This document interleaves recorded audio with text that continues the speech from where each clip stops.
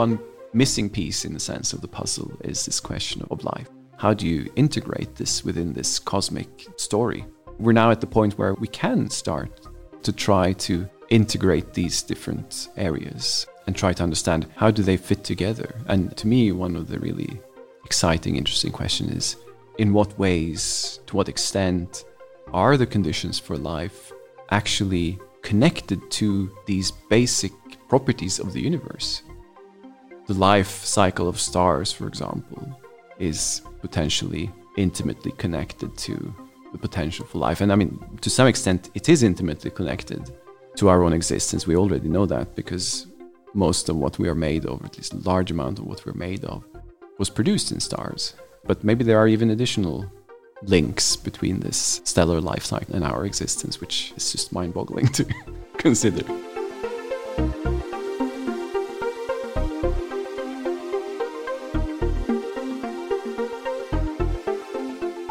Welcome to SCAS Talks, a podcast by the Swedish Collegium for Advanced Study.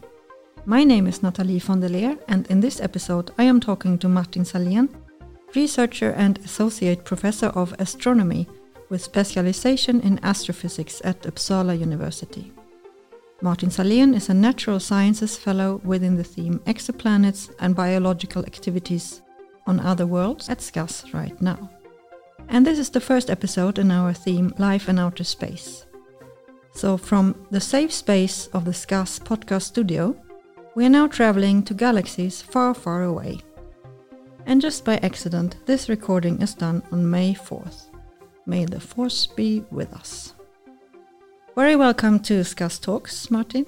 Thank you very much. Would you like to say a few words about yourself? Sure. I'm Martin Sahlén, and I'm a researcher in cosmology, astrophysics, and now also doing some research on astrobiology-related topics, trying to connect these things. Some might call this cosmobiology, perhaps. So my background is in sort of astronomy, astrophysics, theoretical physics, and so I'm now working at Uppsala University and this year here at SCAS. So you already said a little bit about your different disciplines and your background, but very briefly, what is your research about? My research in cosmology and astrophysics concerns two main areas. One is the evolution of large-scale structure in the universe. And so that's looking at how galaxies form over very large volumes in the universe over time. And then related to that, but also a bit separate, is the question of how the first galaxies in the universe formed, so not too long after the Big Bang. And so the other part is looking at the more recent times, what's happening then. And from these kinds of studies, one can try to learn things about what the universe consists of. And cosmology, broadly, is a science that tries to investigate the origins, the structure, and the evolution on large scales of the universe as a whole.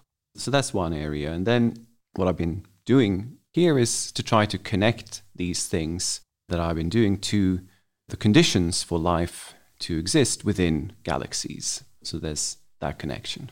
Very interesting. I'm excited to hear more about this, for me, a quite new topic. So how come you got interested in this subject from the beginning? My interest in astronomy, cosmology, I guess it's to do with this big picture. The step isn't too far. I really am fascinated by, for example, the idea that we can more or less describe the evolution of the universe from fractions of a second until today, broadly speaking. Okay, there are some missing pieces of this puzzle, but nonetheless, we can put together this big picture, which is, even that, I think, is absolutely incredible. Mind you, we might discover that maybe there was something that we got wrong. Who knows? But on the whole, we have a pretty robust, as far as we can tell, description which holds together, at least, on scientific grounds. That's an achievement, certainly. And so with that, one missing piece in the sense of the puzzle is this question of life. How do you integrate this within this cosmic story? We're now at the point where we can start to try to integrate these different areas and try to understand how do they fit together. And to me, one of the really exciting, interesting questions is in what ways, to what extent are the conditions for life actually connected to these basic properties of the universe? That to me is just an amazing thought to consider, that there actually can be some kind of connection like that. Well, the life cycle of stars, for example, is potentially intimately connected to the potential for life. And I mean, to some extent, it is intimately connected to our own existence. We already know that because most of what we are made of, at least a large amount of what we're made of, was produced in stars. But maybe there are even additional links between this stellar life cycle and our existence, which is just mind-boggling to consider. So if we start from the beginning, what is cosmology and what are the basics that we, I'm meaning now me and the listeners, should know to understand what you're doing? As I said a little bit before, cosmology deals with the origin, structure, and evolution of the universe as a whole. So we're looking at really the big picture. What we try to understand is what are the fundamental constituents of the universe? What kind of stuff is the universe made of in terms of matter? So we know now that it seems that about 20% of the universe consists of dark matter, this kind of matter that really only acts through gravitation. It's not visible, it's only seen through its gravitational effects. And then our ordinary matter, the matter that you and I are made from, for example, that is about 5% of the total budget. And then we have something around 70-ish%, which is this dark energy, another unseen stuff that we don't really know what it is, but it seems that it's there somehow. And in the recent past, it became increasingly important for determining how the universe is evolving. So we see that the universe appears to be accelerating in its expansion. And that's caused, as we describe it, by this dark energy. On top of this, we can add the discoveries, if we go a little bit further back, if we go back to the time of the 1920s or so. So from that time onward, essentially we've had our worldview completely remade in a sense, in that we now know that there are vast numbers of galaxies. We're not living in one single big galaxy and that's all there is. There's actually vast numbers of galaxies, and we have a universe which actually is expanding. Those are the main features of what we know. We can also describe really the evolution of the universe from very early times. So we're talking about fractions of a second after the Big Bang. So we can describe how the seeds of galaxies, the seeds of what later become galaxies, are formed at that time. We can describe how the basic building blocks of matter gradually build up and form in those early periods of time. So you form some of the first nuclei, hydrogen, helium, for example, at that time.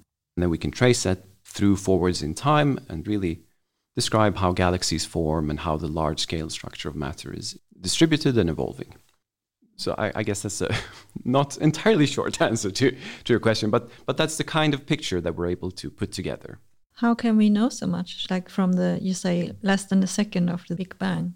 What we do is we combine astronomical observations with information that we collect on Earth. So, for example, one important thing we need is to know how matter behaves, especially how matter behaves in the early universe. And those times, because the universe has expanded since that time, now it's a lot cooler than it was then. It was quite hot those times. That means that you need to understand particle physics, nuclear physics, and that we can understand from experiments on Earth. So we take what we know from Earth, from particle accelerators and other kinds of experiments, and we use that to say something about how would matter in the universe behave at those early times. And then we combine that with a model which describes how matter moves within space and throughout time. And that's given by general relativity. That's the model we have to describe this.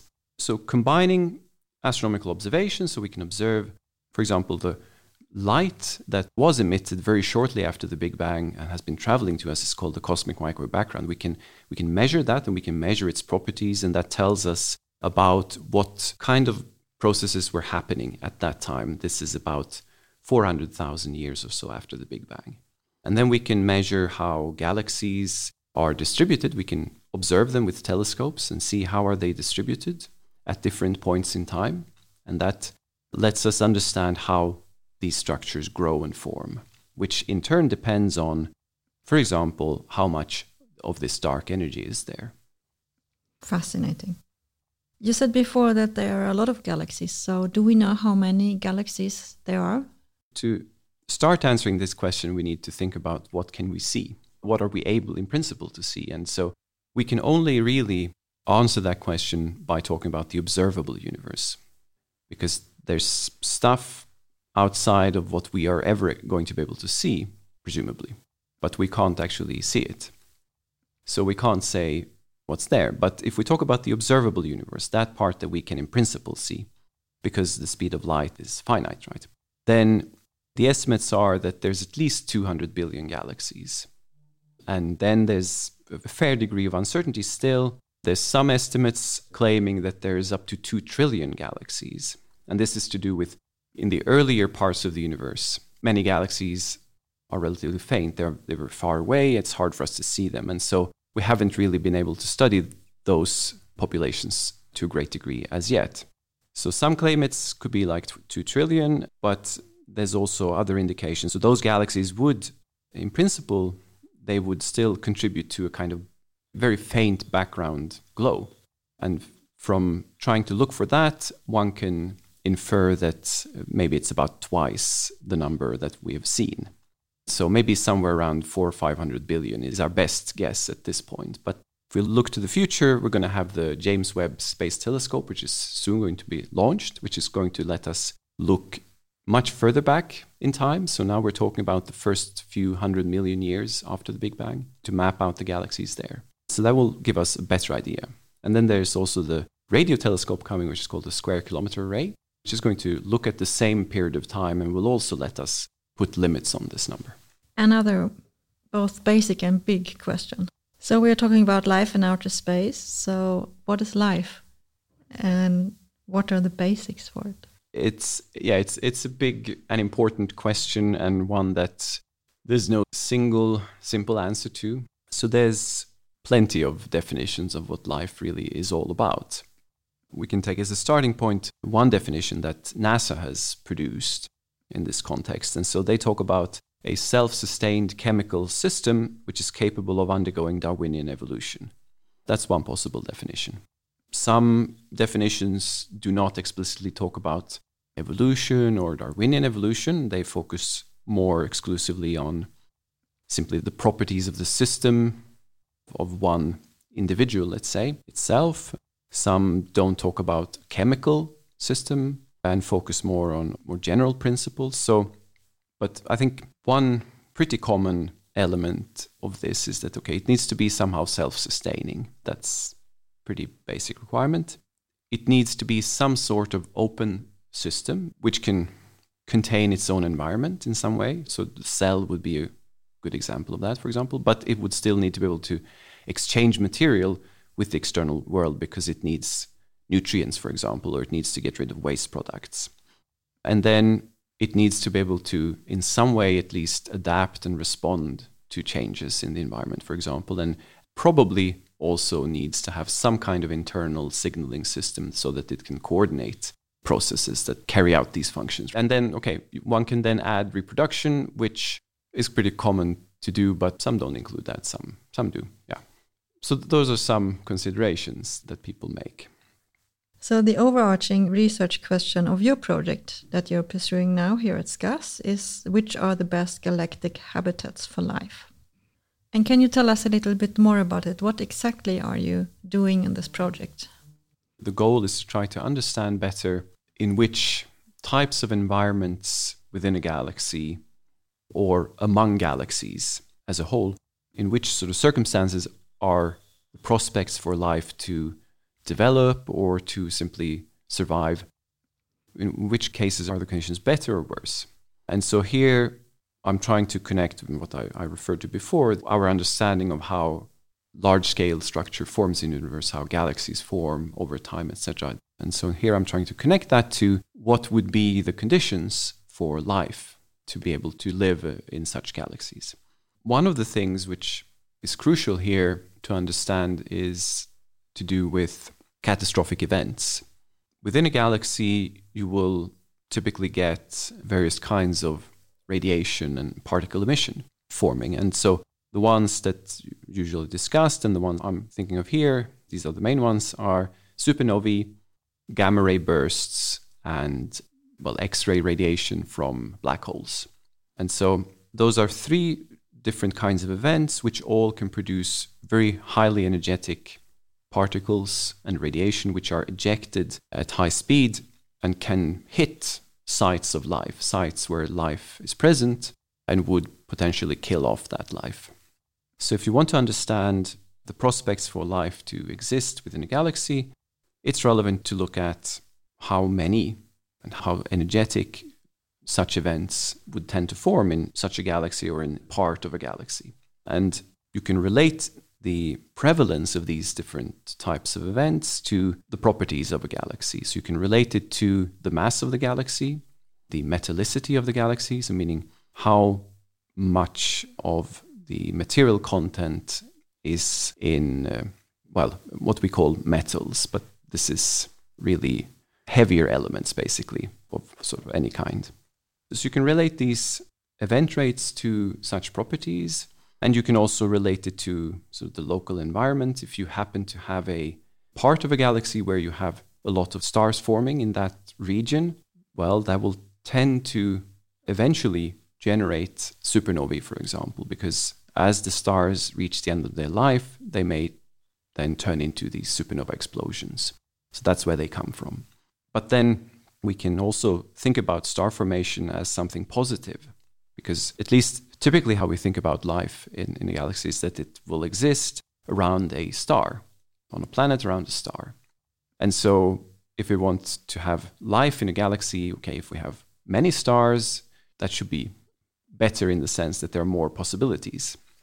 So there will be some kind of trade-off like this, that on the one hand, the higher the star formation, the more potential sites for life, but on the other hand, you can also get a lot of these supernova explosions, at least during some phase. So these are, at least some of the aspects that determine the habitability of a galaxy. We can go into more details also. Can you give us some insight how you will actually do to investigate this? So what I'm doing is using output from large simulations of how structure forms in the universe. So one can set up large simulations where you basically throw out matter lumps, and then as you run the simulation forward, those lumps attract each other and start forming what will become galaxies. And so then one can track the formation and the properties of galaxies in large volume over time. So from early times in the universe until today. So I use output from such a simulation, and then knowing some of the galaxy properties, like the ones I described, mass and metallicity, then I can use models which describe how these, what's called transients, so supernovae, gamma ray bursts, and also this AGN activity. I can use models to tell me how many such events to expect.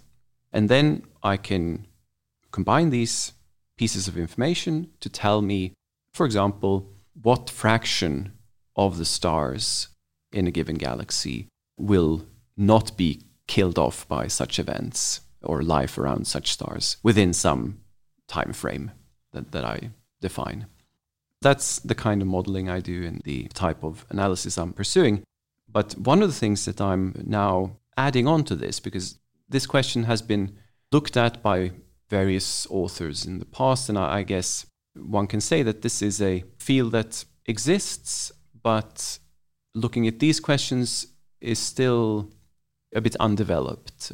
And so there's a lot more to be done in this area. And one reflection of that is that on many of the questions or many of the conclusions, for example, exactly which type of galaxy would be the ideal one, let's say. There's no clear consensus in this as yet. One thing I'm trying to add to this is to look at not only saying, okay, we want to make sure that life is not killed off by these catastrophic events, That's, of course, a relevant requirement. But we can also do what we often do in this kind of area. We use Earth as an example, the one example we know of where there is life and intelligent life as well. And if we look at the astrophysical history of our solar system, we can see that Earth and our solar system has been exposed to these kind of what I refer to as catastrophic events, but such events, supernovae, for example, which have not been completely catastrophic for Earth. So over the past tens of million years, we know that there's been, let's say, tens of supernovae which have gone off fairly close to Earth.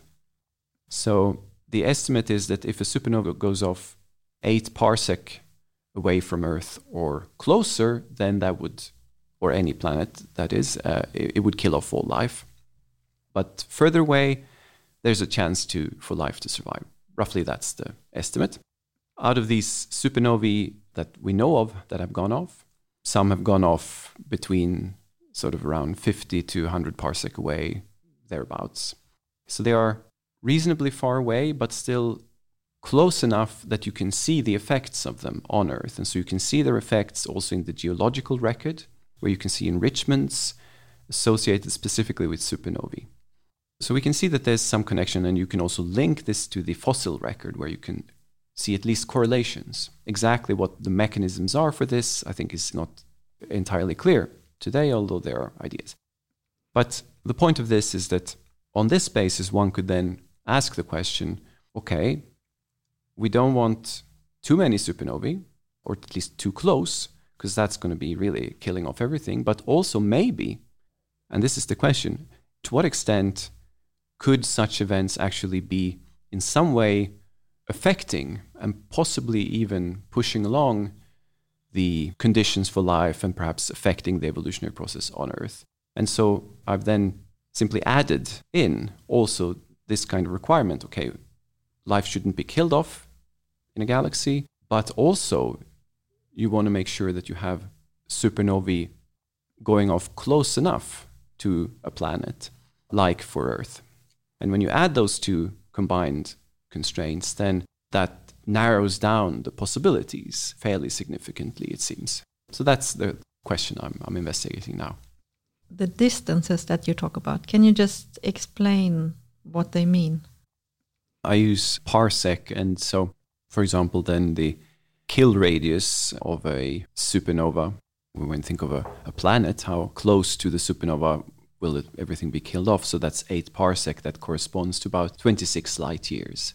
And so if we talk about 50 parsec, that's about 160 light years. And if we think about a galaxy itself, the total size of the radius of a galaxy, let's say, is usually of the order of around 100 kiloparsec. So that's 100,000 light years then. So that's just some numbers to orient what kind of scales we're talking about here.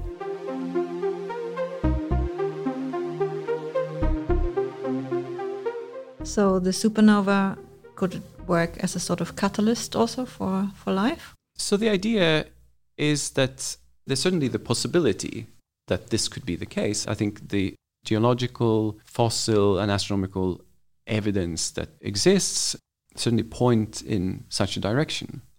And then to understand exactly to what extent that is the case, I think then more investigations like this, for example, are needed.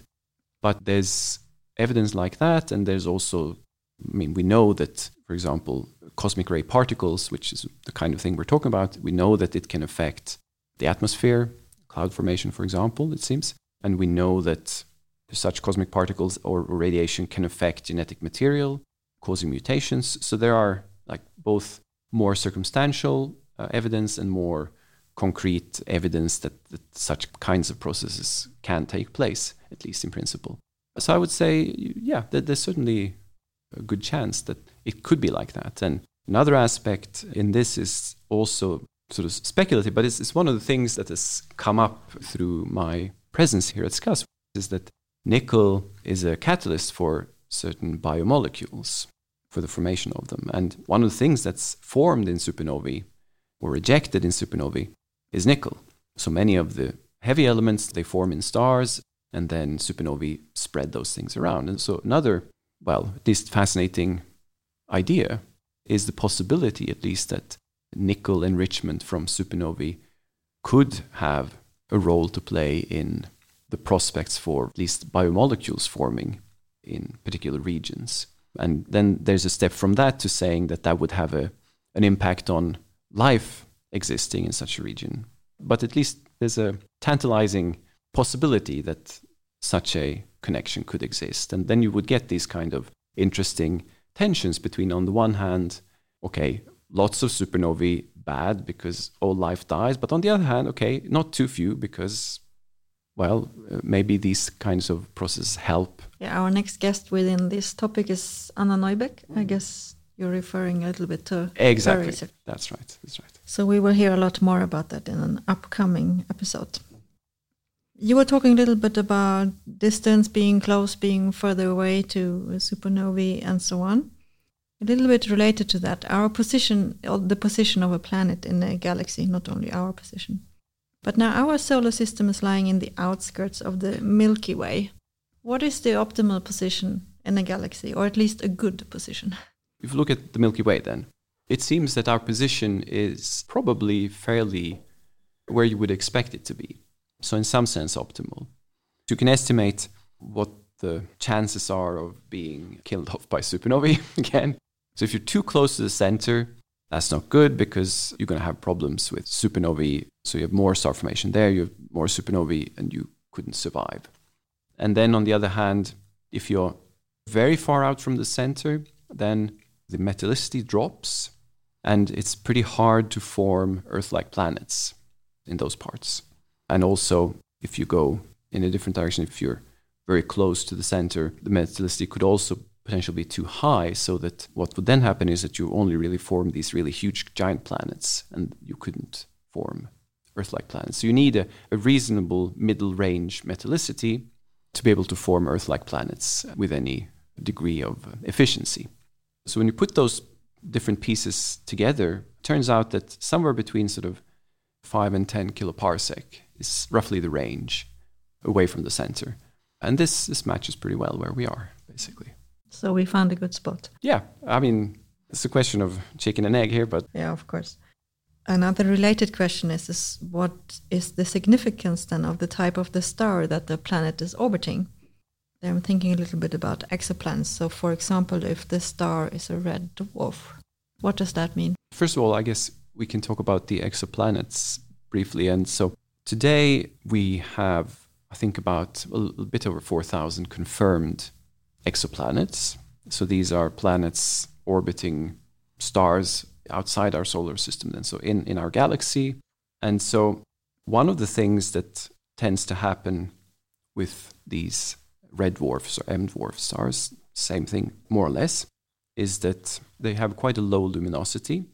And so this means that the habitable zone, the range of distances away from the star where life could exist, if where the planet is located, is quite small. So that would tend to make it a bit more difficult to put the planet exactly at the right place. These stars tend to be more variable, it seems. So that means the degree of stability in the conditions that the star provides, that degree of stability is less than for example, a sun-like star like ours. And also because small star planets tend to be quite close to the star, you get this tidal locking typically, which means that one side of the planet will essentially always face the star. And so you have one side which is always illuminated and one which is not.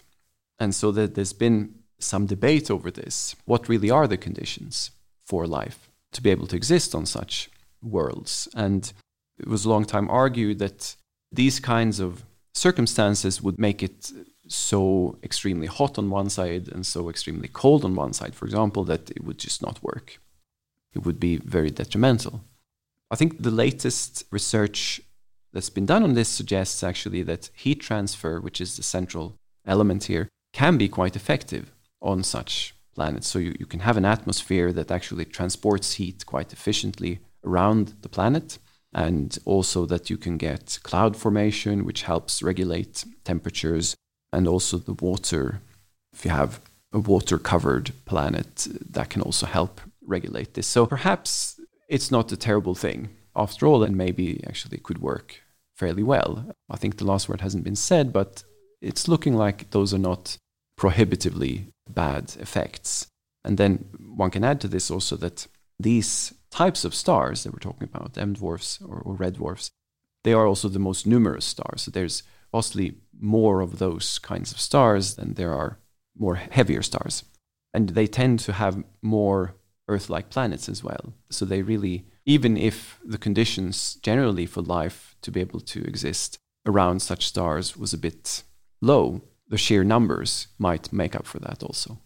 Yeah, because from what I've understood, since we know more and more about exoplanets, and the discussion is being a bit more like, well, there should be life somewhere. Yeah, that's a very, very common intuition, let's call it maybe. Is there any ground for this intuition? What do you say? The cautious thing to say, at least in this, is that, well, we don't know. Sorry, that's boring. That's okay. No, but the cautious thing to say, I guess, here is that there's still sufficiently many unknowns that it's very hard to say something with any degree of certainty. However, what one can do is, for example, argue from Earth as an example. So you would say, okay, the circumstances on Earth are typical. If we assume that, then what would that imply? But of course, you need to make assumptions about how common, how easy it is for life to arise in the first place. You need to make assumptions about how easy it is for life to survive and evolve. I guess how I would view it is that there are many potentially very small numbers involved, and there's at least some very, very large numbers involved. And exactly how those will work out, that's going to be really the key. But at this point, it's really hard to say something about all of those things. I guess a pragmatic point of view is that if life is not completely extraordinarily rare, then at least you have some non-negligible probability. I think this is the kind of argument people would make.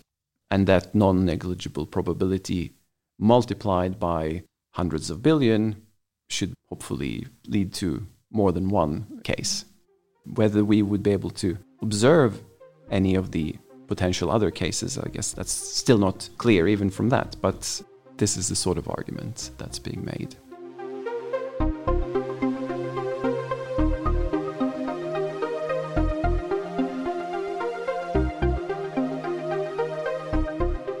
We can go back a little bit to your modeling.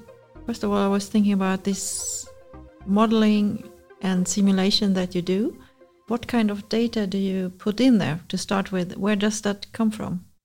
Right, so the initial simulation is based on, essentially, we have a small number of parameters, a handful of parameters, let's say, which describe the cosmological standard model and what values those parameters have. So you take those, you put them in this computer code, which produces what's called an n-body simulation. And so that generates some kind of initial distribution of matter at an early time based on these values of these parameters that you put in. And then it evolves it forward using general relativity. From that, you get basically output, which tells you at different points in time, how are all these matter lumps, where are they in space? And so many of them will be lumped together into what will become galaxies, or what are galaxies. And so from those outputs of all the locations of the matter lumps, you can map out where are all the different galaxies. And on top of that, you can put in models for how what's called the baryonic physics, or the everyday kind of physics, the gas physics, let's say, that happen inside the galaxy. You can then sort of glue on such physics on top of those matter lumps. And that will tell you about star formation and the metallicity. And so you get a long list of such matter lumps, which constitute galaxies, and then some of the properties based on this glued-on model. That's essentially the output data.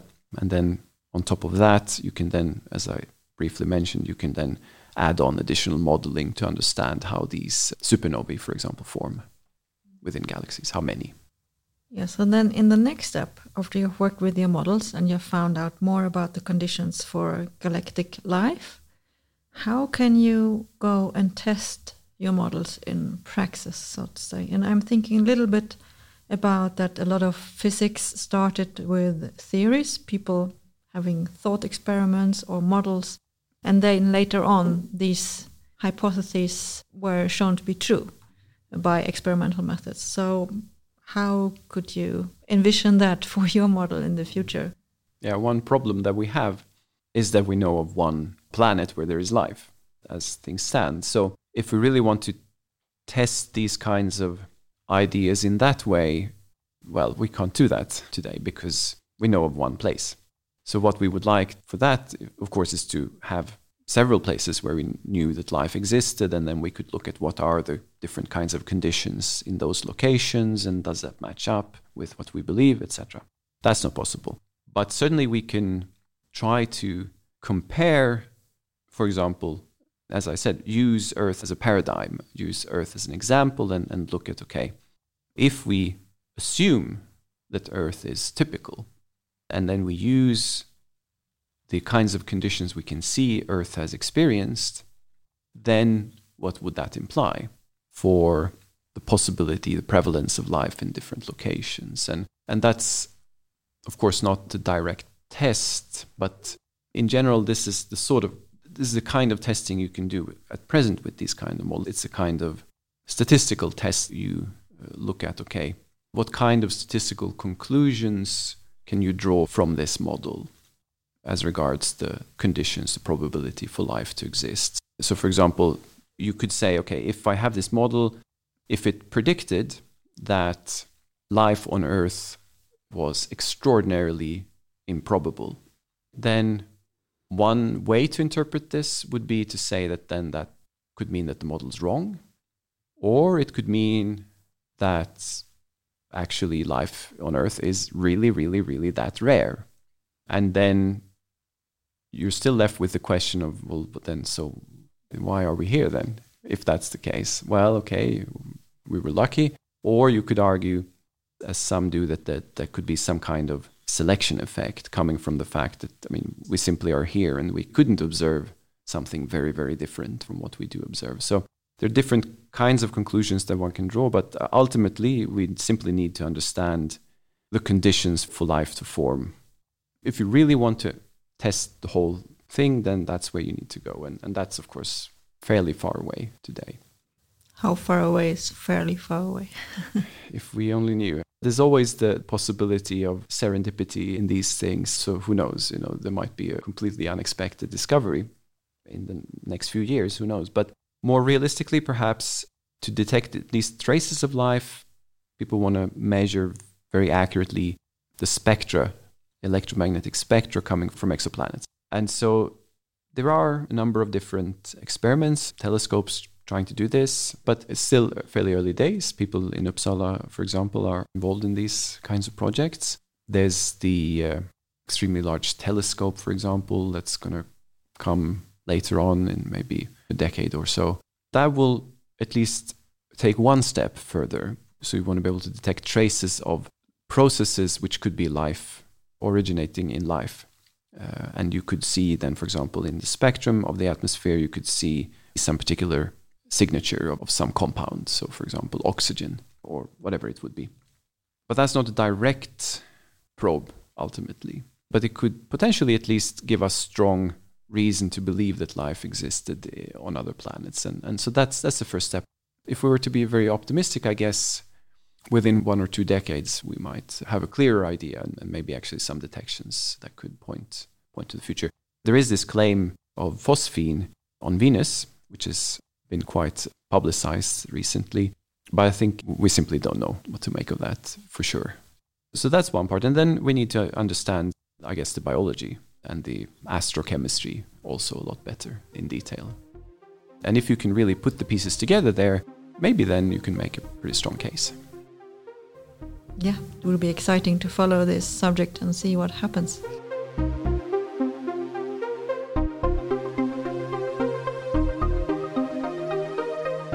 And we will hear a lot more about the use of telescopes to search for habitable worlds in an upcoming episode of SCAS Talks, where Nikolai Piskunov will tell us more about his research.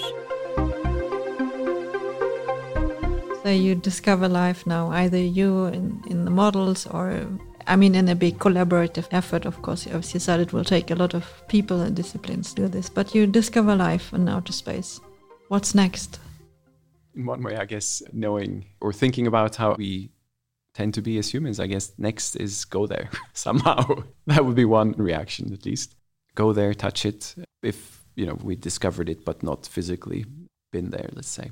But then in terms of exploration and knowledge, of course, we would want to understand more about that life, in what ways it's similar or different from life on Earth, where did it come from, all such questions. And then, of course, try to understand if we found life in one place.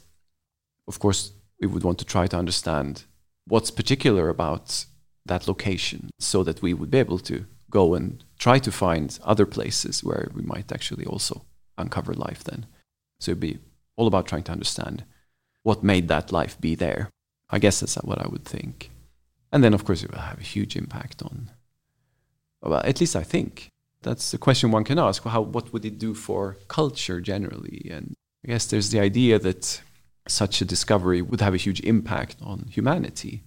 And I guess it probably would, in some sense. It would be a historic watershed moment, certainly. But on the other hand, I wonder. I think also to some extent we're getting quite used to the idea that maybe when that day comes, if it comes, might not be as overwhelming as we had imagined. I don't know.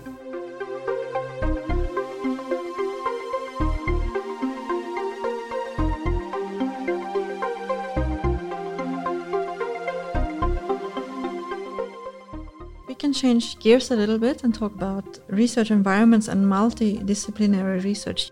You mentioned previously that you need input from a lot of different disciplines in this matter, on this topic. So if you look particularly at your research project and to your own good, so to say, what other disciplines could you benefit from to collaborate with? One area certainly is geology. As I said, you can find traces of supernova events in the geological record. There's a connection like that. Also, geochemistry, sort of astrobiology area, the chemistry and biology of molecules in space, something like that. And that's dealt with in slightly different disciplines. That's absolutely relevant for what I'm doing to understand that. And that's something I really did not know much about myself. Certainly those. I've had also good discussions with computer science people, for example. There's also in my own field or part of my own field in astrophysics, I need the expertise of other people who know more than I do about, for example, star formation processes. I guess those are the most immediate ones. I guess I could add to this also geophysics more generally, for example, how planet atmospheres operate, for example, and how they are affected by radiation, particles, etc. That's the most immediate. But then I guess I want to add to this also, I've had many stimulating discussions which trigger ideas and new lines of thought with people from all kinds of disciplines here. Also people who are into the history of ideas, philosophy, anthropology, many different areas. Yeah, because you're right now in a multidisciplinary environment here at SCAS, meeting a lot of scholars from quite different disciplines than your own. What kind of input can you get here at SCAS from the other fellows? I guess the main thing that I've found useful is, one is, you get access to expertise in different areas than your own, perhaps. And sometimes that's very useful to discuss some question you have and that comes up. That's one thing. But more broadly, you get a lot of different perspectives on your research and your field in general. We have our seminars, for example. I found that very stimulating because with my own seminar, I got a lot of feedback and questions that, well, I guess I just wouldn't have reflected on in the way that those questions were asked, coming from different kinds of disciplines. And that doesn't necessarily mean that, now I'm going to solve a particular technical problem that I'm working on, but it does provide different perspectives and opens up new lines of thinking. I guess that's what I've found. And also simply the ability to view your field from outside is really helpful. Yeah, of course. It's always good to take a different perspective and leave your own bubble for a little while at least. Quite. Then you can step back into it to do your research. Yeah, no, but this is kind of back and forth, I think, and that's very refreshing. Yeah, and your project is part of the theme Exoplanets and Biological Activities on Other Worlds, as I said in the introduction, within the Natural Science program at SCAS. I was just wondering if you can say a few words about this program. This is a program to develop, support research in this area and try to examine, look at, well, these kinds of research questions. And so there's an effort at Uppsala searching for exoplanets. So this is related to that. And so the program is to enrich, I think, this activity and also connect it to biological activity. Then how can these things be related in different ways? And one key question, I guess, is in the field is what I was mentioning, that if you're going to observe these spectra from exoplanet atmospheres, how will you connect that or relate that to potential biological activity on those planets? That's one of the key questions, I think, for interpreting those kinds of observations.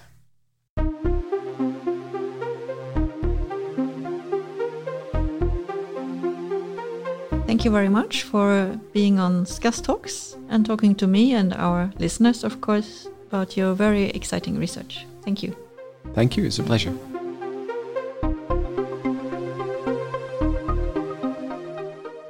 And thank you for listening to SCAS Talks, a podcast by the Swedish Collegium for Advanced Study.